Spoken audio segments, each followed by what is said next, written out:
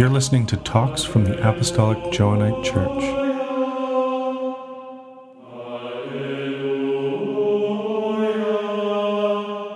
Wondering if you think that you could be shocked into another stage. Definitely. And remain there. I'm thinking of like the story of Vaisajaguru, from the Buddhist tradition, where she was, 9 years old when she became enlightened.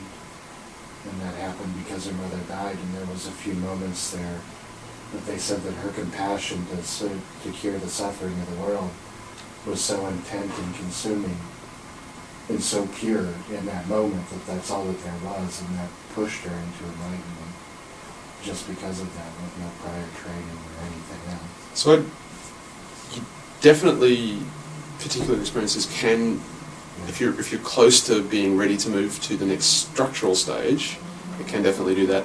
That particular story is about a shift in state stage, though. Oh, I got you. Mm-hmm. Right? So that's about going from a gross awareness to a subtle or causal awareness. She's dropping an identification with self and decentering to a broader, more expansive. I see what you're saying. Right? Or a little of both. Because these are models, and human experience is by nature hairy, so... I know that our focus is on faith, but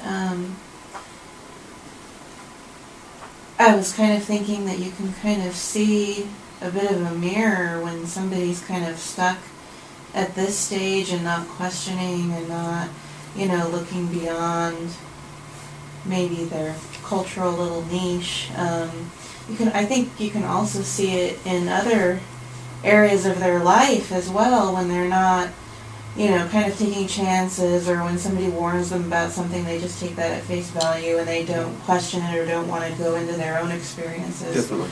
So I think that it also can kind of mirror like other, even some cognitive type. Definitely. And so from that diagram I had up before, you get development in these different spheres in life, and there's a real family resemblance between the different kinds of development. So some of the stuff I've got on the lower levels are kind of statements about cognitive development, because there's enough of a family resemblance between them and faith development to make it reminiscent. But you absolutely can. There's a particular thing with faith and the rest of life that I'm going to get to in a couple of seconds that I think is an interesting thing. It's this pressure cooker thing. The transition from mythic literal out is that you've heard a lot of stories and you've developed a whole encyclopedia of stories in your head, and the stories start to not add up. You can't square them all in your head. Your teacher at school's telling you about animals evolving, and the Bible says that God created everything in 7 days, and how does that, I don't get how that, So in the mind's attempt to kind of make sense of all these non-adding up stories, it starts to pop you into the next clunk, into the next sort of stage. So let's hear from stage 3.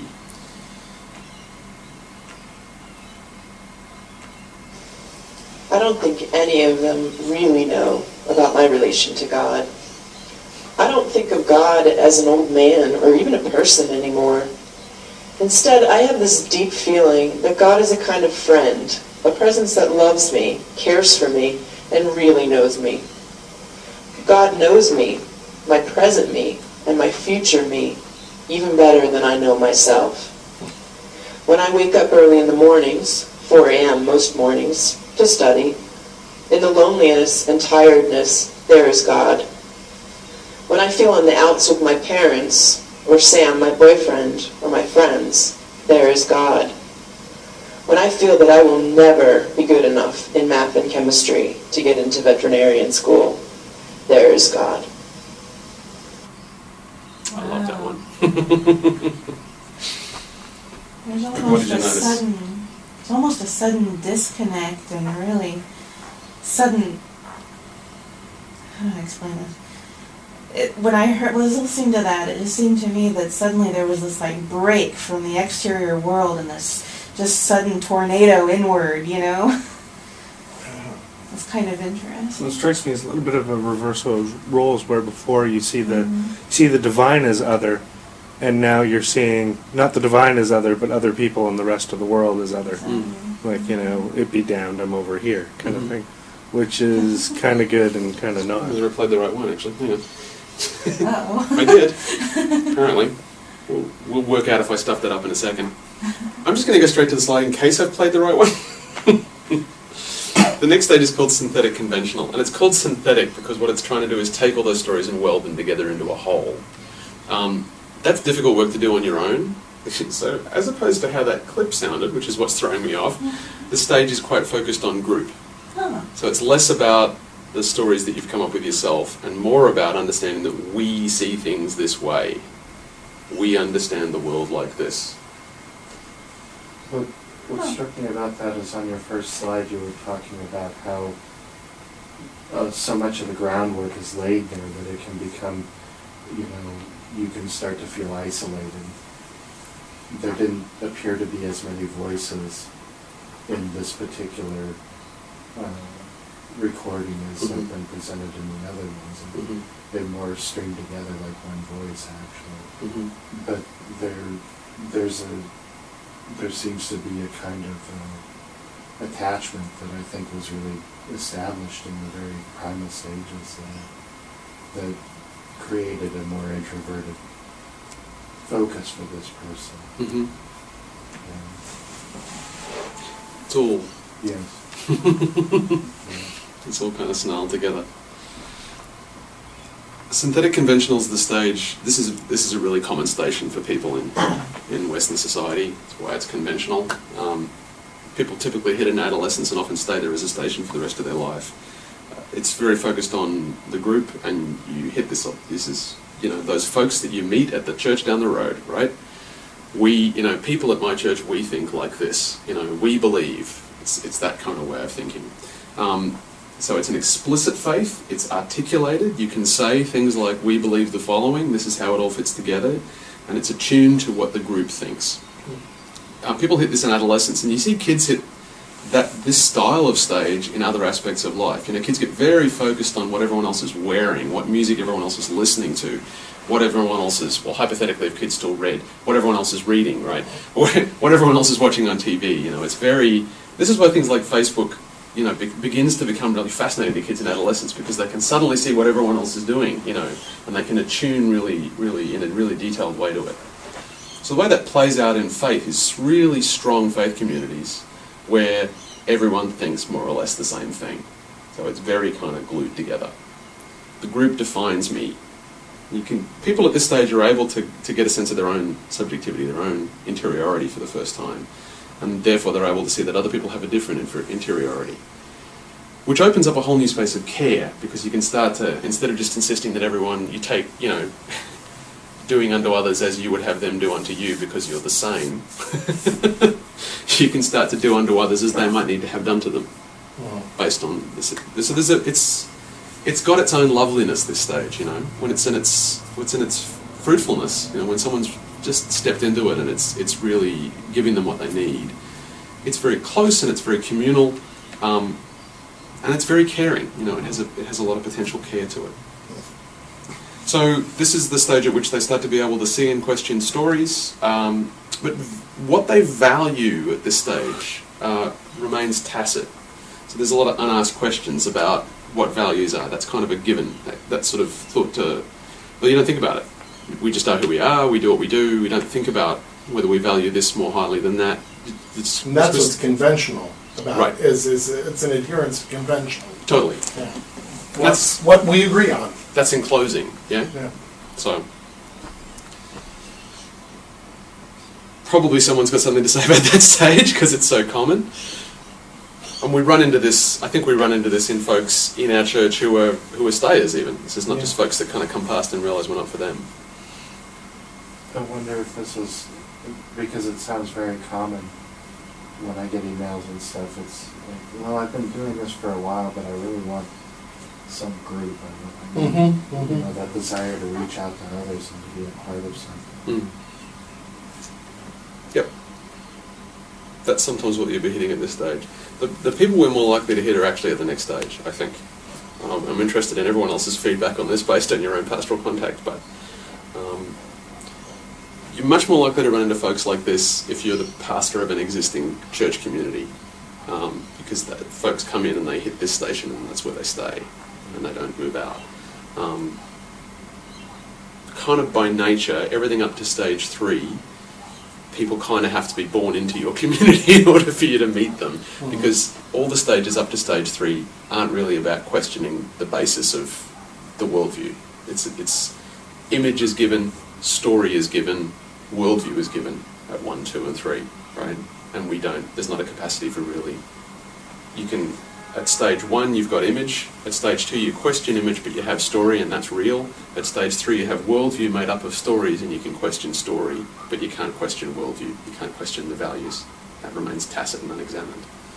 Well, I think that's oftentimes we come into contact with people who are functioning on this stage, and they find that this is not the right place. I think that they're looking for an organization that can provide a pre-established framework and worldview for their own thinking, and they find that when we don't necessarily offer that, right, they go elsewhere. Well, it's looking for validation and verification without stopping to ask themselves why they're looking for those things. This has got a particular, I mean, people come to us in a particular moment.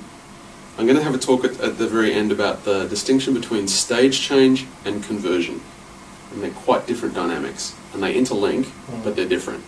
So I've run into a person recently who's undergone conversion, but I don't think he's undergone stage change. He's replaced his previous worldview with a new worldview, which he now understands to be the correct one, but he hasn't come to question... Because he was wrong before. He was wrong before, right. And now he's found out the truth, and now he's right. Right? And he came to find us because it said Gnostic on the website, and he'd read about Gnostics, and that's what he thinks he's got.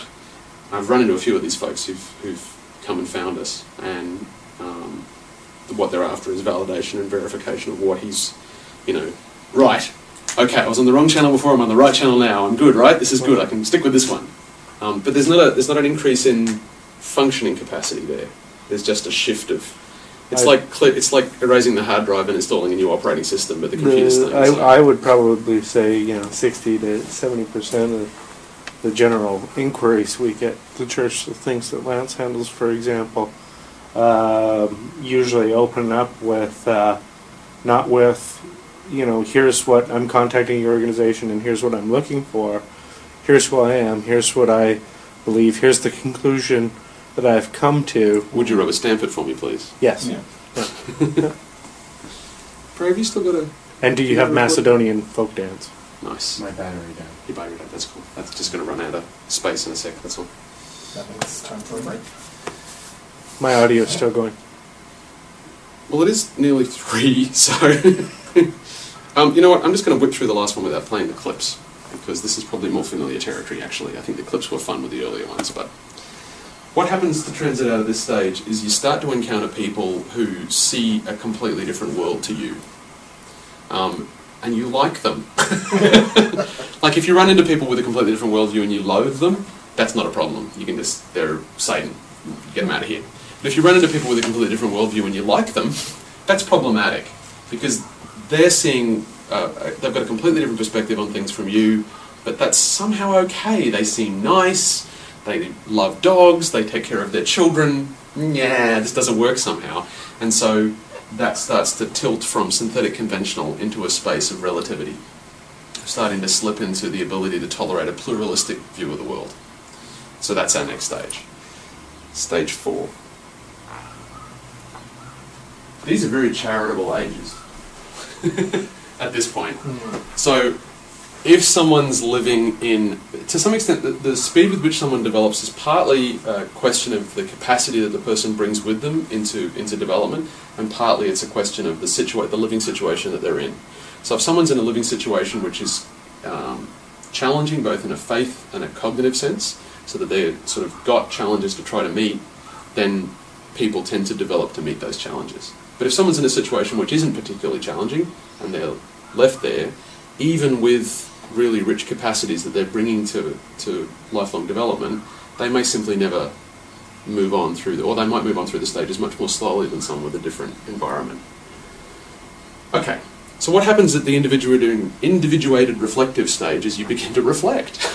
You begin to actually ask the question, why do I think what I think?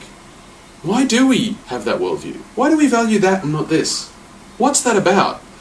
This is okay, so it says taking on the burden of one's beliefs, and so you go through this process of sort of demythologizing, of taking the symbols of your faith or your religious background, your spiritual tradition, and starting to kind of go, so they think that and we think this, and well, I don't like that one, I like this one, and I don't like that one, I like this one, and that doesn't make any sense, and it needs to have this bit knocked off it, and that doesn't. So you've really got to go through the whole worldview, piece by piece, and take it all on, or throw it away, inch by inch yourself, individuated. So you're reflecting on your worldview, and you're handling this for yourself. You're dealing with things not as a member of a community who all think the same thing, but as an individual who's got to satisfy themselves. So this is an agonizing stage. This is most of us have been through this, I imagine. Have gone through something where you've had to really question, and this can happen over quite a long period of time. If you do it fast, over like a 12-month period, it's agonizing. You can do it quite slowly over sort of, more 4 or 5 years, where you start to kind of go, I don't think Jesus rose from the dead. I don't know about the virgin birth. I don't think I care. And to step through things piece by piece. So it's not uncommon for people to begin to edge into this and to see the possibility that one could start to question things piece by piece. But the cost is too high. The personal cost of having to do all that work is too agonizing. And to really question the things which have really given context and meaning to your life is too hurtful. But the second thing for most people, because you're moving out of a community setting where everyone believes the same thing, the cost of moving to this stage often is abandoning your community. And so you're also asking people to also leave. For some folks, if you live in a town and you've gone to the same church for 20 years, you're asking people to effectively leave their community of origin and to go and do something else. Now, most of us have done this at some point in our lives. That's why we're here. But for some folks, that's just too much to ask. That's a really big call to try and put on somebody. This is the pressure cooker point, right? So one of the things that happens at this point, because in a sense, Western society over the last 100 years or so has been increasingly demanding of its citizens that we step into an individuated reflective space. This is our emerging expectation over the last century of the standard adult stage. To function in a global environment, you kind of have to be able to do this. And if you can't do this, you're kind of stuck not being able to deal with the planet as it is. Well, there's very much an attitude of, from this kind of perspective, those who are at the previous stage are provincial, they're thoughtless, they're narrow-minded. So there's, I think, very strong social pressures to orient oneself in this direction. Right, exactly. So the way this is kind of worked, Wilbur uses this term, the sort of pressure cooker of modern life, and it's not a bad one, is that people undergo a kind of psychological schism. And the way we cope is to take all of our faith life and keep it in the community that we grew up in. And kind of say, okay, so my understanding of my faith is right there. It's at, what's the stage before? I'm sorry, synthetic conventional. This would be a more convincing presentation if I'd memorised all the state stages. I'm going to stay at synthetic conventional, or mythic literal, because this effect can happen at either of those two stages. So I'm just going to put a lid on it, I'm going to clamp the lid down, and that's where it's going to stay. But in my job as a financial trader, my cognitive development is going to keep going. And so this is one of those places where one portion of the person's life is kind of artificially restrained at a certain stage, and keeps kind of banging at the lid, and the rest of the person's life continues to move. And you meet people like this all the time, who in every other sphere of their life, in their political opinions probably, and some of their intellectual views, their ability to understand quantum physics, could be at a much later stage of development than this. But in the particular question of faith and religious belief, they're stuck at stage 2 or stage 3, and they refuse to move on. Well, speaking purely for myself here, I find that there are moments where I am envious of people at stage 3. Mm-hmm. I'm envious of that kind of clarity of vision. And when things start to become difficult and you have to work them out for yourself, there are lots of times in my own life where I don't want to. Right. I don't want to deal with that. Right. And and I wish that I could have the kind of conventional perspective and the certainty that goes along with that. That's very comforting. And at the end of the day, I can't. No. and it sucks. But I can't. You can't, and if the rest of someone's development's moved on, and they're kind of artificially keeping that at that stage, that's painful. Yeah. It seems like, in the kind of localized sort of narrow view, it seems like the right thing to do for each individual decision. But I think what it does psychologically over time is it creates this environment of tremendous, a big sort of tearing in the psyche between where you could be, and where, in order to sort of remain faithful to your community and to remain faithful to the faith of your fathers or whatever, you feel like you have to keep that point at that. And this kind of these shearing forces in the psyche become really exaggerated. So the stuff I've been saying through the whole thing about you've got, your stage can become your station, and that's just perfectly fine. It's perfectly fine until that starts to become intolerable. And then one might hypothesize that some of the voices we see in public speaking from a stage 2 or a stage stage 2 or a stage 3 stance are as angry as they seem to be because of just the psychological stress of trying to maintain that system, which is just too hard. So what moves us, I'll just get to stage 5 and then we'll take a break for a couple of minutes just to get a cup of tea, but what gets us from, stage 4 is a very individuated stage. It's all about making your own decisions in your own way. It's all about making your own choices. No person in a Gnostic church is ever like this. It's all you, it's all your own view, it's your standard is the only standard. And so you're actually very cut off from anyone around you. You've got your own way of seeing everything, and that's just that. So what affects a transition out of stage 4 is that the walls between you and everyone else start to become a little porous. And you begin to see that maybe there's some way to encounter other people in this. Perhaps this is a possibility for connection. Perhaps there's something beyond. Maybe it's not just what I think. Maybe there's something else.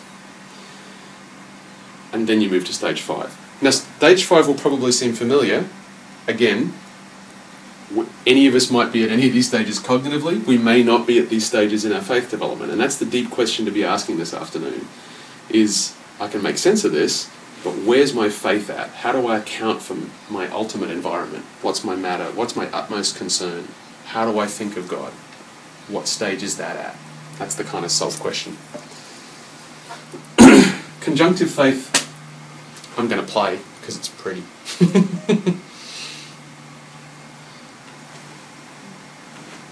God seems to me now more mysterious than ever, yet somehow more fundamentally important. God is subtle but profoundly real and powerful. I sense that God's way of working with us is more gradual and hidden than I once thought or than I was taught. Doing the will of God for me now seems much more inductive rather than deductive, a process, and it is a process. The will of God is not some body of commandments or some demarcated path that we are to find ready marked through the wilderness. It is not in any simple way working to bring some clear conception of a kingdom of God. So that's a transcript from someone at the conjunctive stage, which is quite rare. To get beyond individuated reflective is quite rare. And often only happens kind of in the context of a midlife crisis. Everyone's got their own individuated view of how things are. I'm a complete individual. I'm made up entirely in my own mind. This is all incommensurable. We've all got our own ways of looking at the world. I've got a right to my own way of looking at the world. The conjunctive stage is the stage of being able to conjoin that which cannot be reconciled. It's impossible to reconcile each individual's own worldview. They're completely individual. And yet, what happens at the conjunctive stage is the person begins to see that actually, in a mysterious way, things are somehow joined together. That there's a alliance, a connection between things. And often the way this happens is by a return to a tradition, which can look odd to friends.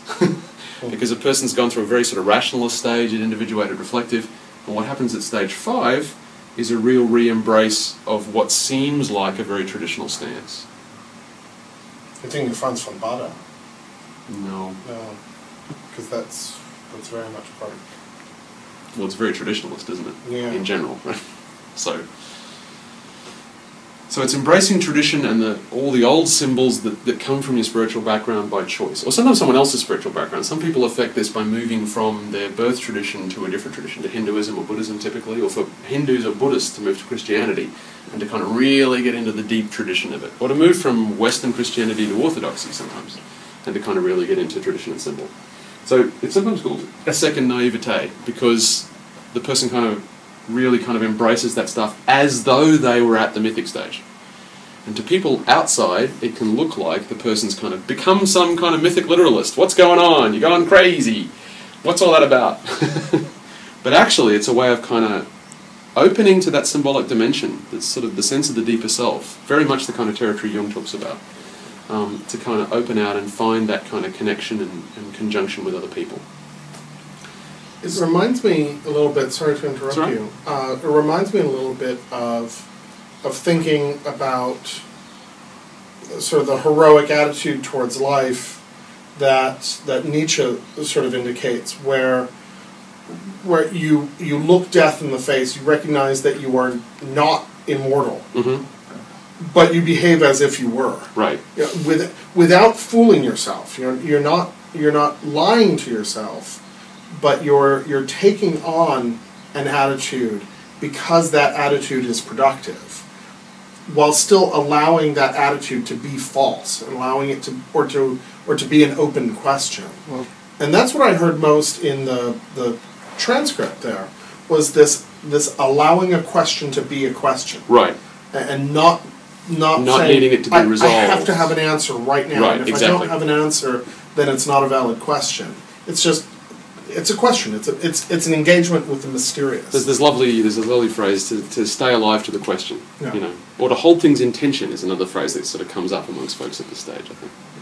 Sorry, sharp inrush of breath. Do you want to say something? oh no, I was just going to say, His Grace's comments just remind me a lot of the starting point for a lot of Eastern things, where you have the idea of original enlightenment, which leads to such catchy westernizations as fake it till you make it. You know what I mean.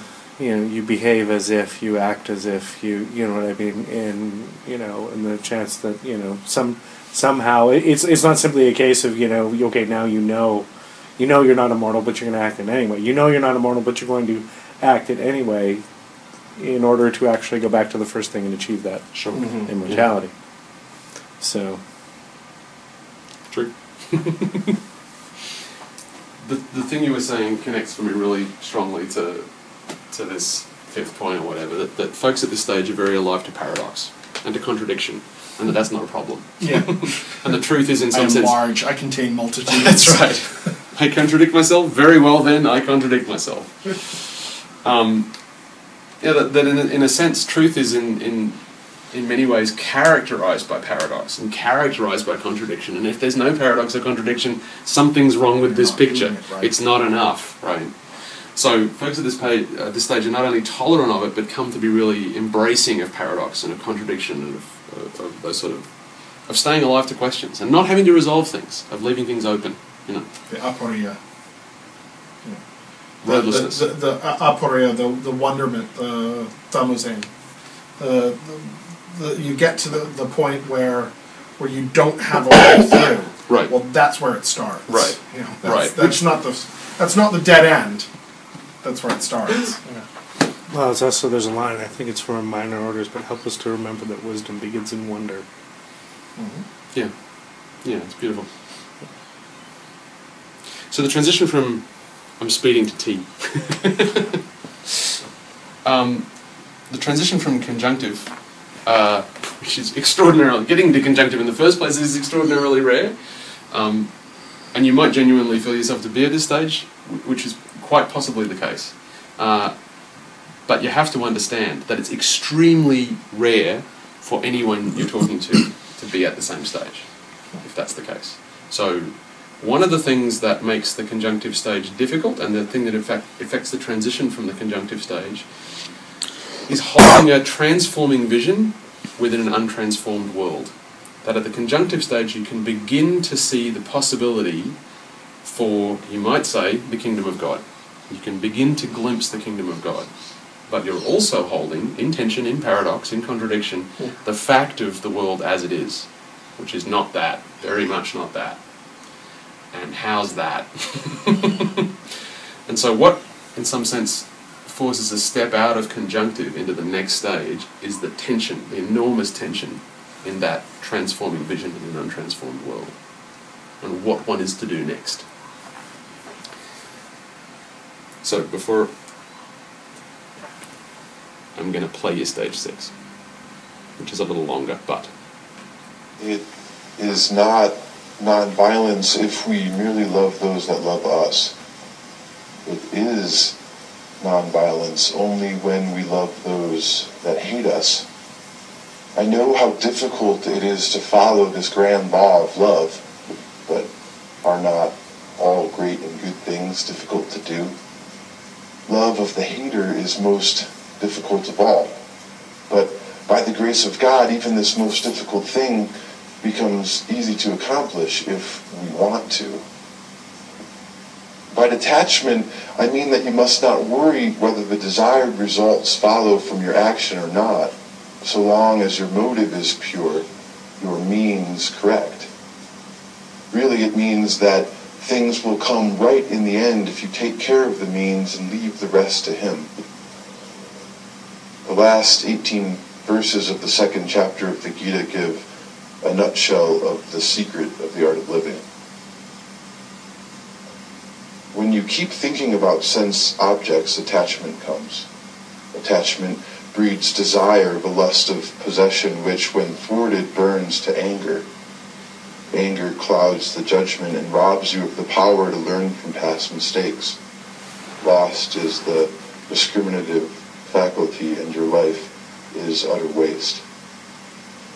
But when you move amidst the world of sense, from both attachment and aversion freed, there comes the peace in which all sorrows end, and you live in the wisdom of the self. He is forever free who has broken out of the ego cage of I and mine to be united with the Lord of love.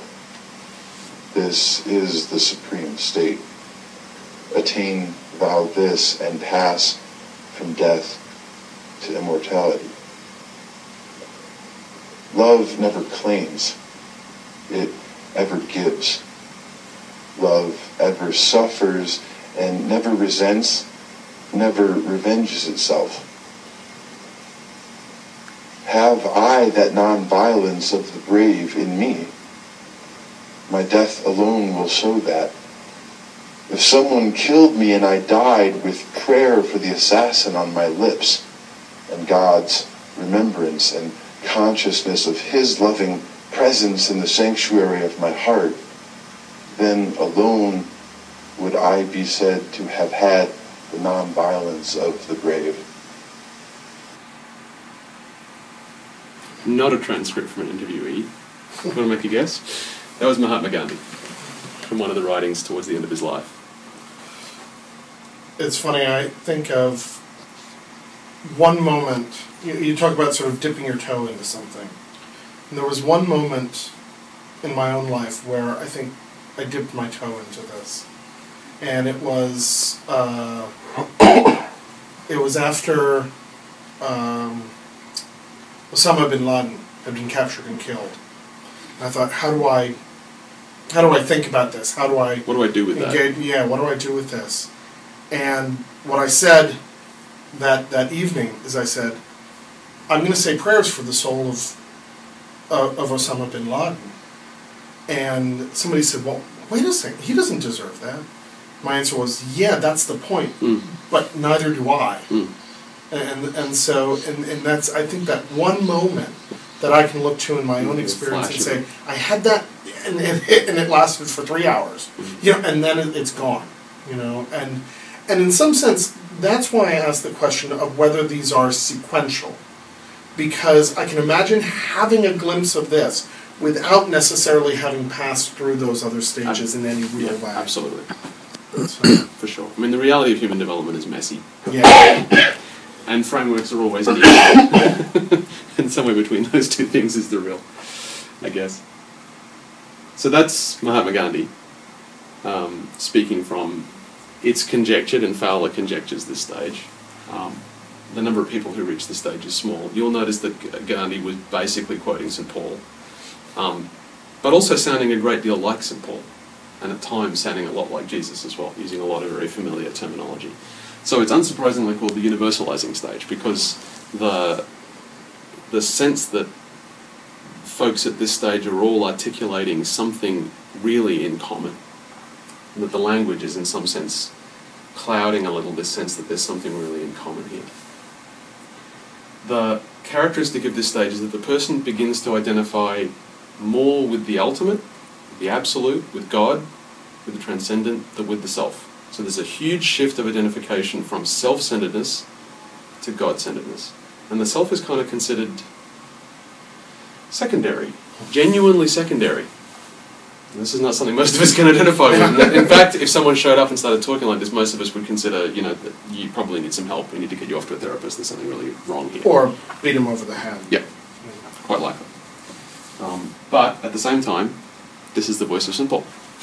Right towards the end of his life is this voice of radical kenosis, of radical self-emptying, of being completely filled with God and being moved by God, and nothing else being left. So it's a complete identification with the transcendent, but at the same time, the transcendent comes back into human life through that very particular individual. Yeah. See, I really didn't get that from the clip, because the clip struck me as so social, political orientated, as opposed to before everybody's talking about the divine and faith, and now we're talking about nonviolence. Exactly. Because it's a particular human being in a particular social and political situation, and that's where spirit comes through. So Martin Luther King is another person that Fowler puts at this stage in terms of his faith development.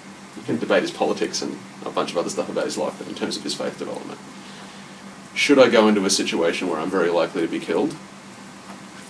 That's what happens to happen next. Don't even ask the question. It's not even the point. So it's that stage before of seeing the kingdom of God, and universalizing stage is that's Rowley's phrase, which I've just borrowed out of his presentation, become colonists of the kingdom of God.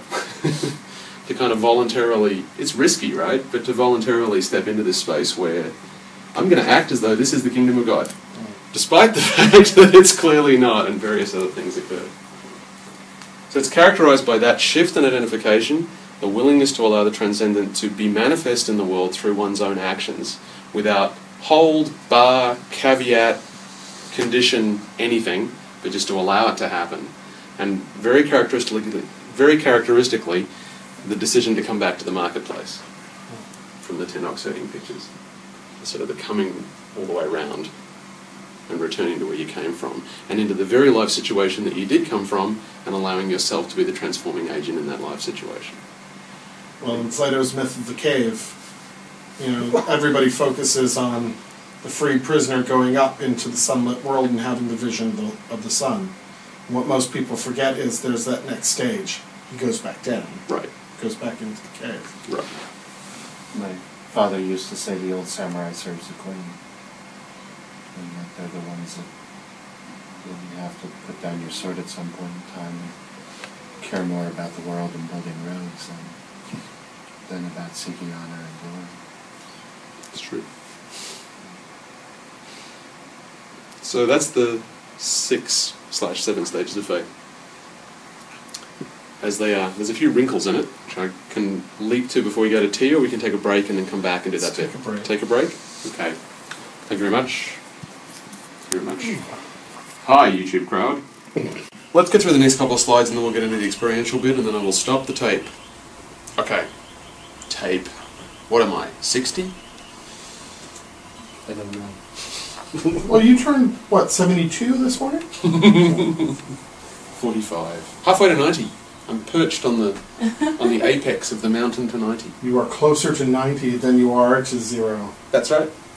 That is absolutely true. You're closer to 100 than you are to 18. Let's give that a moment. That's not true, is it? No. No, but it's. I'd like to give it a moment still. Yeah, thank you. Not too many, because We need to keep it pacey. no, I was just saying, you know, now that you're over that hill, you want to use your time Not to wisely. That's absolutely true. So, just a few wrinkles on Fowler's model and the reality of how things actually work for actual human beings, independent of structuralist developmental psychology. Okay. So one thing is there's a couple of key kinds of change, particularly in the development of faith, and all of us have encountered these in our own lives, and we've usually encountered them pastorally with other people. And I include Karen and Brenner in this statement, pastorally with other people, because you both worked pastorally with other people, right? I know that for a fact because I've talked to you about it. Mm-hmm. So the first thing is the distinction between what Fowler calls evolutionary change and revolutionary change. So evolutionary change is what we've been talking about for the last couple of hours. This is this sequence of developmental stages where the ability to understand increasingly broad perspectives on faith begins to unfold in the human being. The other kind of dramatic change that happens in faith, in spiritual life, is revolutionary change, which is what you'd more commonly call a conversion experience. So when someone is within a particular spiritual system or a particular faith tradition or a particular religious community and reaches a point where for one reason or another they quite reasonably say to themselves, this doesn't suit me anymore.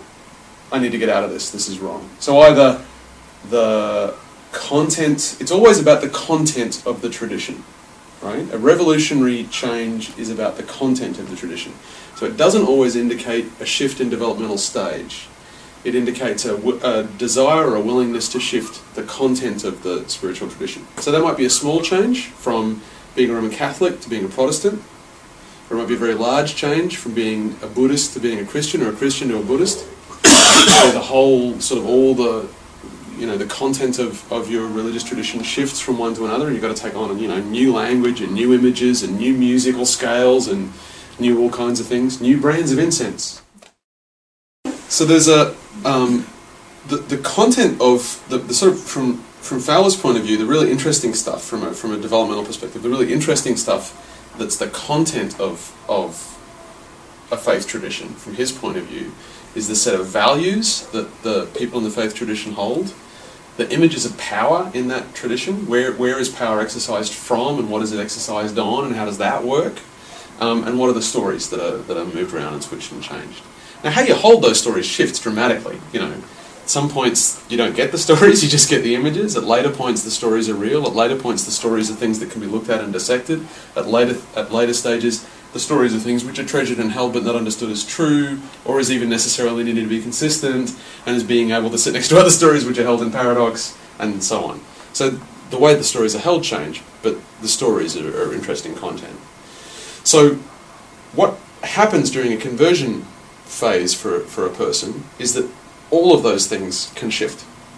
And there's a lot of tumult involved in changing a faith tradition, and a lot of it is around realigning what your values are meant to be in this new faith tradition and adjusting how you sort of your alignment of value in the world and where you see things that are more valuable or less valuable, what your sense of where power comes from. That's dramatic when you move from one tradition to another, and what stories need to be told, which is comparatively simple. And then you can buy the frock and the incense and the correct headgear, you know, which is comparatively minor, although expensive.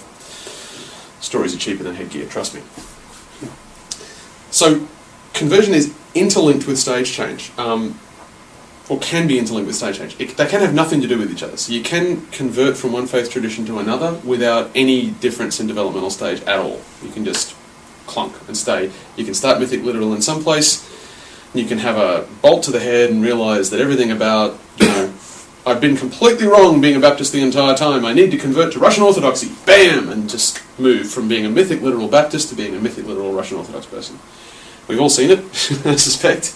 We've all had friends that have undergone a change like that, and that's just how it is. Secondly, conversion can precipitate a stage change. So sometimes you encounter, so for instance, you might go from a mythic literal, being in a mythic literal community of a certain religious tradition, you might encounter a different religious tradition, find something more adequate about their way of accounting for the world, because their sort of centre of gravity as a community might be at the subsequent stage. And what attracts you to that community might be the stage difference as much as it's the content difference. And so you start to move to that community, and that places developmental demands on your own faith, such that you not only take on the content of the community, but you upshift your development to the next stage in the sequence in order to fit in, or because that's what you're ready for. And it can happen. You can't force a stage change. People do it when they're ready. But sometimes for some people, they navigate a stage change by a sequence of conversion experiences, because you find another community that articulates things from the stage you need to move to, and by stepping into that community and changing your content knowledge, you're also hanging out with a bunch of people that see the world from a more mature stage and are able to articulate that, and that helps to draw you into and mature that stage in yourself. So stage changes can precipitate conversion. Conversion can precipitate stage changes. They can be completely unconnected. Sometimes conversion can probably retard stage change as well. If you move from one faith community to a different faith community, and the need to be in that faith community is, the requirement of being in that faith community is such that you are required to stay at an earlier stage of faith in order to fit in, that's what can create that sort of pressure cooker effect as well.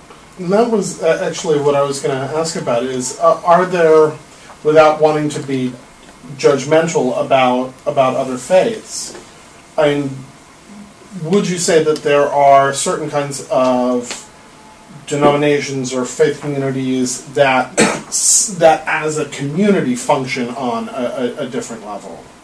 So there's a little broadly yes. I always like to do the quick answer and then add the nuance. Yeah. Yes. I think within every religious tradition, pretty much every religious tradition, there exist versions of that religious tradition at each of these stages. Mm-hmm. But you often get a particular faith community which tends to have a centre of gravity at a certain stage. And there's social forces that keep that, so people start to feel that they don't fit in and they leave and go and find somewhere else to be, which is the strength of the modern pluralistic era. Hooray, you can all leave, you're not stuck with whatever religious tradition pertains in your village. And if you don't do that, you get exiled to the snow and die eaten by a bear. Now, if you don't fit within your faith community, you can walk half a kilometre down the road and find a different faith community. Go right ahead, go nuts, it's crazy, whatever you want to do. So, and I think the two things are codependent to some extent. It's perhaps in earlier eras, communities had a broader range of the developmental spectrum in them, because you couldn't go anywhere else. You had to kind of hang out together, you had to kind of make it work. But now, in a city like, I'm fond of saying, in a city like Sydney, we have the entire history of Christian schism and Buddhist schism and Hindu schism all in the back alleys of Sydney. You can go and find any stripe of anything. And freaky Vietnamese? Yeah, Cao Dai people if you want. And there's probably Reformed, Orthodox and Progressive Cao Dai people if you look hard enough, So, yeah, I think it's the interaction between the individual stuff and the social forces and the collective stuff, the cultural stuff in the community that really, that's a big part of the dynamics of this, is how the individual's own development kind of interlocks and interacts with the development of the community. So the last little piece in that is what Fowler calls, actually this isn't Fowler's term, this is a Michael Washburn term, who's another developmental spiritual writer. Washburn talks about regression in the service of transcendence, and I think it's a lovely term. And this is particularly the case with something involving a conversion experience. We form, I said in some of those earlier slides, we form our earliest images of the holy at pre-verbal stages. We form pre-images of the holy at pre-verbal stages, and we form some of our earliest images of God and of the divine or of transcendence at those early stages, and we build early stories, and there's a richness that comes at that. Those early images are most richly connected to our youngest, deepest aspects of ourselves, the place where all the emotion and the sort of deep upwellings of feeling live. And one of the things that happens in a conversion experience is you kind of let go of all those stories and images, in Fowler's terms. That's the content of the faith. So if you grow up Catholic, and then at some point in midlife, you become a Buddhist. You've kind of left behind all those images of Catholicism, all those pictures and stories that you really spent time kind of laying in there as a kid. And as a Buddhist, you've kind of got to learn a whole bunch of new ones. And there's a complex process there of trying to draw out some of the stuff that you might have had from some of the, maybe saints and images of prophets and stuff from your Christian tradition, and kind of weaving them in with, bodhisattvas and devas and whatever from the Buddhist tradition. And maybe sort of finding some way to patch that and make that work. It's difficult, it's complicated stuff to do. Then, if at a later point in life, you've moved from Buddhism back to something like the AJC or to Gnosticism, ecclesiastical Gnosticism in a more general sense, then you're letting go of all the Buddhist stuff, and you've done certain elements of faith formation in the Buddhist tradition, and now you're trying to reform it in a different kind of Christian tradition, which in some ways connects to your Catholic past and in some ways doesn't, and it sort of misses the Buddhism and somehow gets that, and it's a painstaking amount of work to try and weave all this together. So the regression in the service of transcendence idea is to acknowledge that we're holding all these prior stages of ourselves in ourselves, and the part of the work of moving through faith development is to... Okay, I'm just going to go to the next slide because it's pretty. That in some sense, when you move from one tradition to another, or even just moving from one stage to another and coming to a different understanding of how you hold your tradition, even if you stay in the same one, there's a certain amount of valuable work in kind of moving back to those earlier stages within yourself and re-understanding what those experiences meant from the frame of where you are now. So the alternative, and this is a sad truth of the way conversion often works, is that people are often encouraged to kind of make a clean break with the past and kind of say, I'm all about this now, and all that stuff's irrelevant, none of that stuff in the past mattered, that was all junk. You see that with evangelical communities a lot, or certain kinds of cults as well, and I won't name any, but we all know very exclusive spiritual Reformed gamblers that preach about the evils of gambling, for instance. Yeah, but in those particular communities, the thing is that what's often encouraged to people is they make a really clean break with what happened in the past, that nothing of the past has any value, that it contributes nothing to their present life, and everything begins afresh from a green field right now. But the reality of being a human being is that some of the deepest, richest aspects of who you are embedded in those experiences from earlier in life. And if you cut that stuff off, you end up with this very kind of neck-up form of religion. It's all up here. It's all about, exciting words and nifty ideas and good concepts and stuff, and it doesn't actually get you in the gut. So the deep work, really, of development is being willing to kind of delve back down into that earlier stuff and kind of dredge up those images and weave them back into a sense of who you are right now. Which is what we're going to do in the second part. So, let me just preface this, because we'll keep this recorded, and then I'm going to cut the video record so people have a chance to do this without kind of being scrutinised by a camera. But we're going to step through a sort of a three-part sequence. We're going to go through the developmental stages in reverse order. We're going to start, where we normally start people, individuative reflective, probably because it's safe. Most of us, I reckon, are probably around there somewhere. None of us grew up in the AJC. All of us had to make a decision at some point that we were going to not do what we were doing before and move into something different. So I'm pretty sure we're on safe ground that most of us have experienced individuative reflective, at least. Some of us might be later than that, hard to tell. The way we're going to do this is we're going to look at the stage in the third person. So we're going to have a conversation around what people like that are like. So we're going to talk about them. Those people at that stage and what they're like. And then we're going to move to the second person, and I'm going to ask you to write a letter, which is the bit I need the paper and pen for. I'm going to ask you to write that person a letter that you can think of. So think of someone in your life or someone in your past, or if you can't, think of some earlier stage of you. And I'm going to ask you to write them a little letter. Like, what is it you want to say to them? What is it you want to remind them of? What is it you want to pick out from their experience that might be important? The third stage the third step for each of these stages is I'm going to ask you to inhabit a first-person perspective on that stage, and we're going to use a technique called voice dialogue to help coach you into that, which Brain might be familiar with. Wave those eyebrows. Maybe not. Possibly. We're going to use a little technique called voice dialogue to help you inhabit a first-person perspective on that stage in yourself. And I'm going to ask you to talk about how that is for you. And then I'm going to get you to write some notes on that if you want to. And then we'll move to the next stage down. And we'll keep going until we get to the bottom. And that will be the afternoon. That'll take a little